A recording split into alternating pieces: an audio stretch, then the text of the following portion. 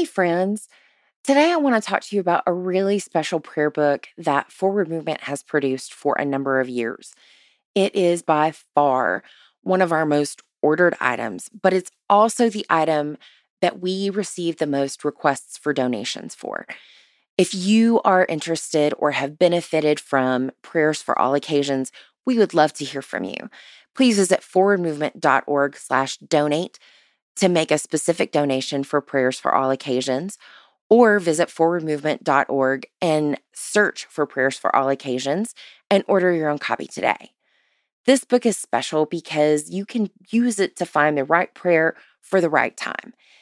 This pocket-sized volume offers a diverse collection of prayers for family, life events, church work, and other unique occasions. It's indexed by topic so you can find prayers quickly. It's an ideal for personal devotion or as a quick prayer reference tool for clergy people, lay people, folks who go to lots of meetings, or if you just find yourself needing to stop, drop, and pray during the day. This fits easily in a purse or a pocket or a backpack or a fanny pack or a shoulder bag or what have you. It even comes with a beautiful faux leather cover, gold edges, and a ribbon to mark your place. You can find this title on Amazon Kindle, Barnes & Noble Nook, and in the iTunes Store. We hope you'll visit us at forwardmovement.org to find out more about Prayers for All Occasions. Today is Wednesday, June 24th. It is the Nativity of John the Baptist. Luke chapter 1, verses 76 through 77. And you, child, will be called the prophet of the Most High, for you will go before the Lord to prepare his ways, to give knowledge of salvation to his people by the forgiveness of their sins. When we see the words, "and you, child," at the beginning of Luke's gospel, it would be easy to think of Jesus, born just 10 verses later. But this verse refers to John the Baptist and his ministry. Giving knowledge of salvation is John's prayer, and it is also ours.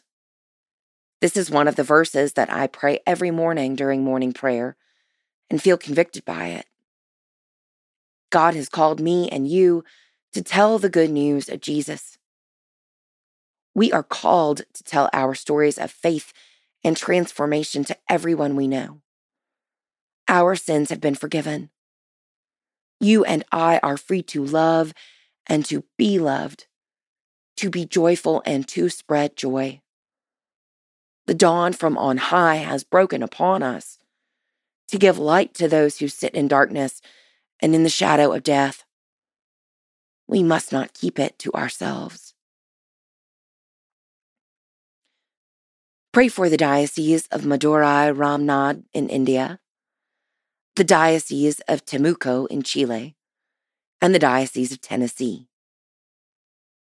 Moving forward, find someone this week who needs to hear the good news and tell them your story of faith. Be vulnerable and tell them why you love Jesus.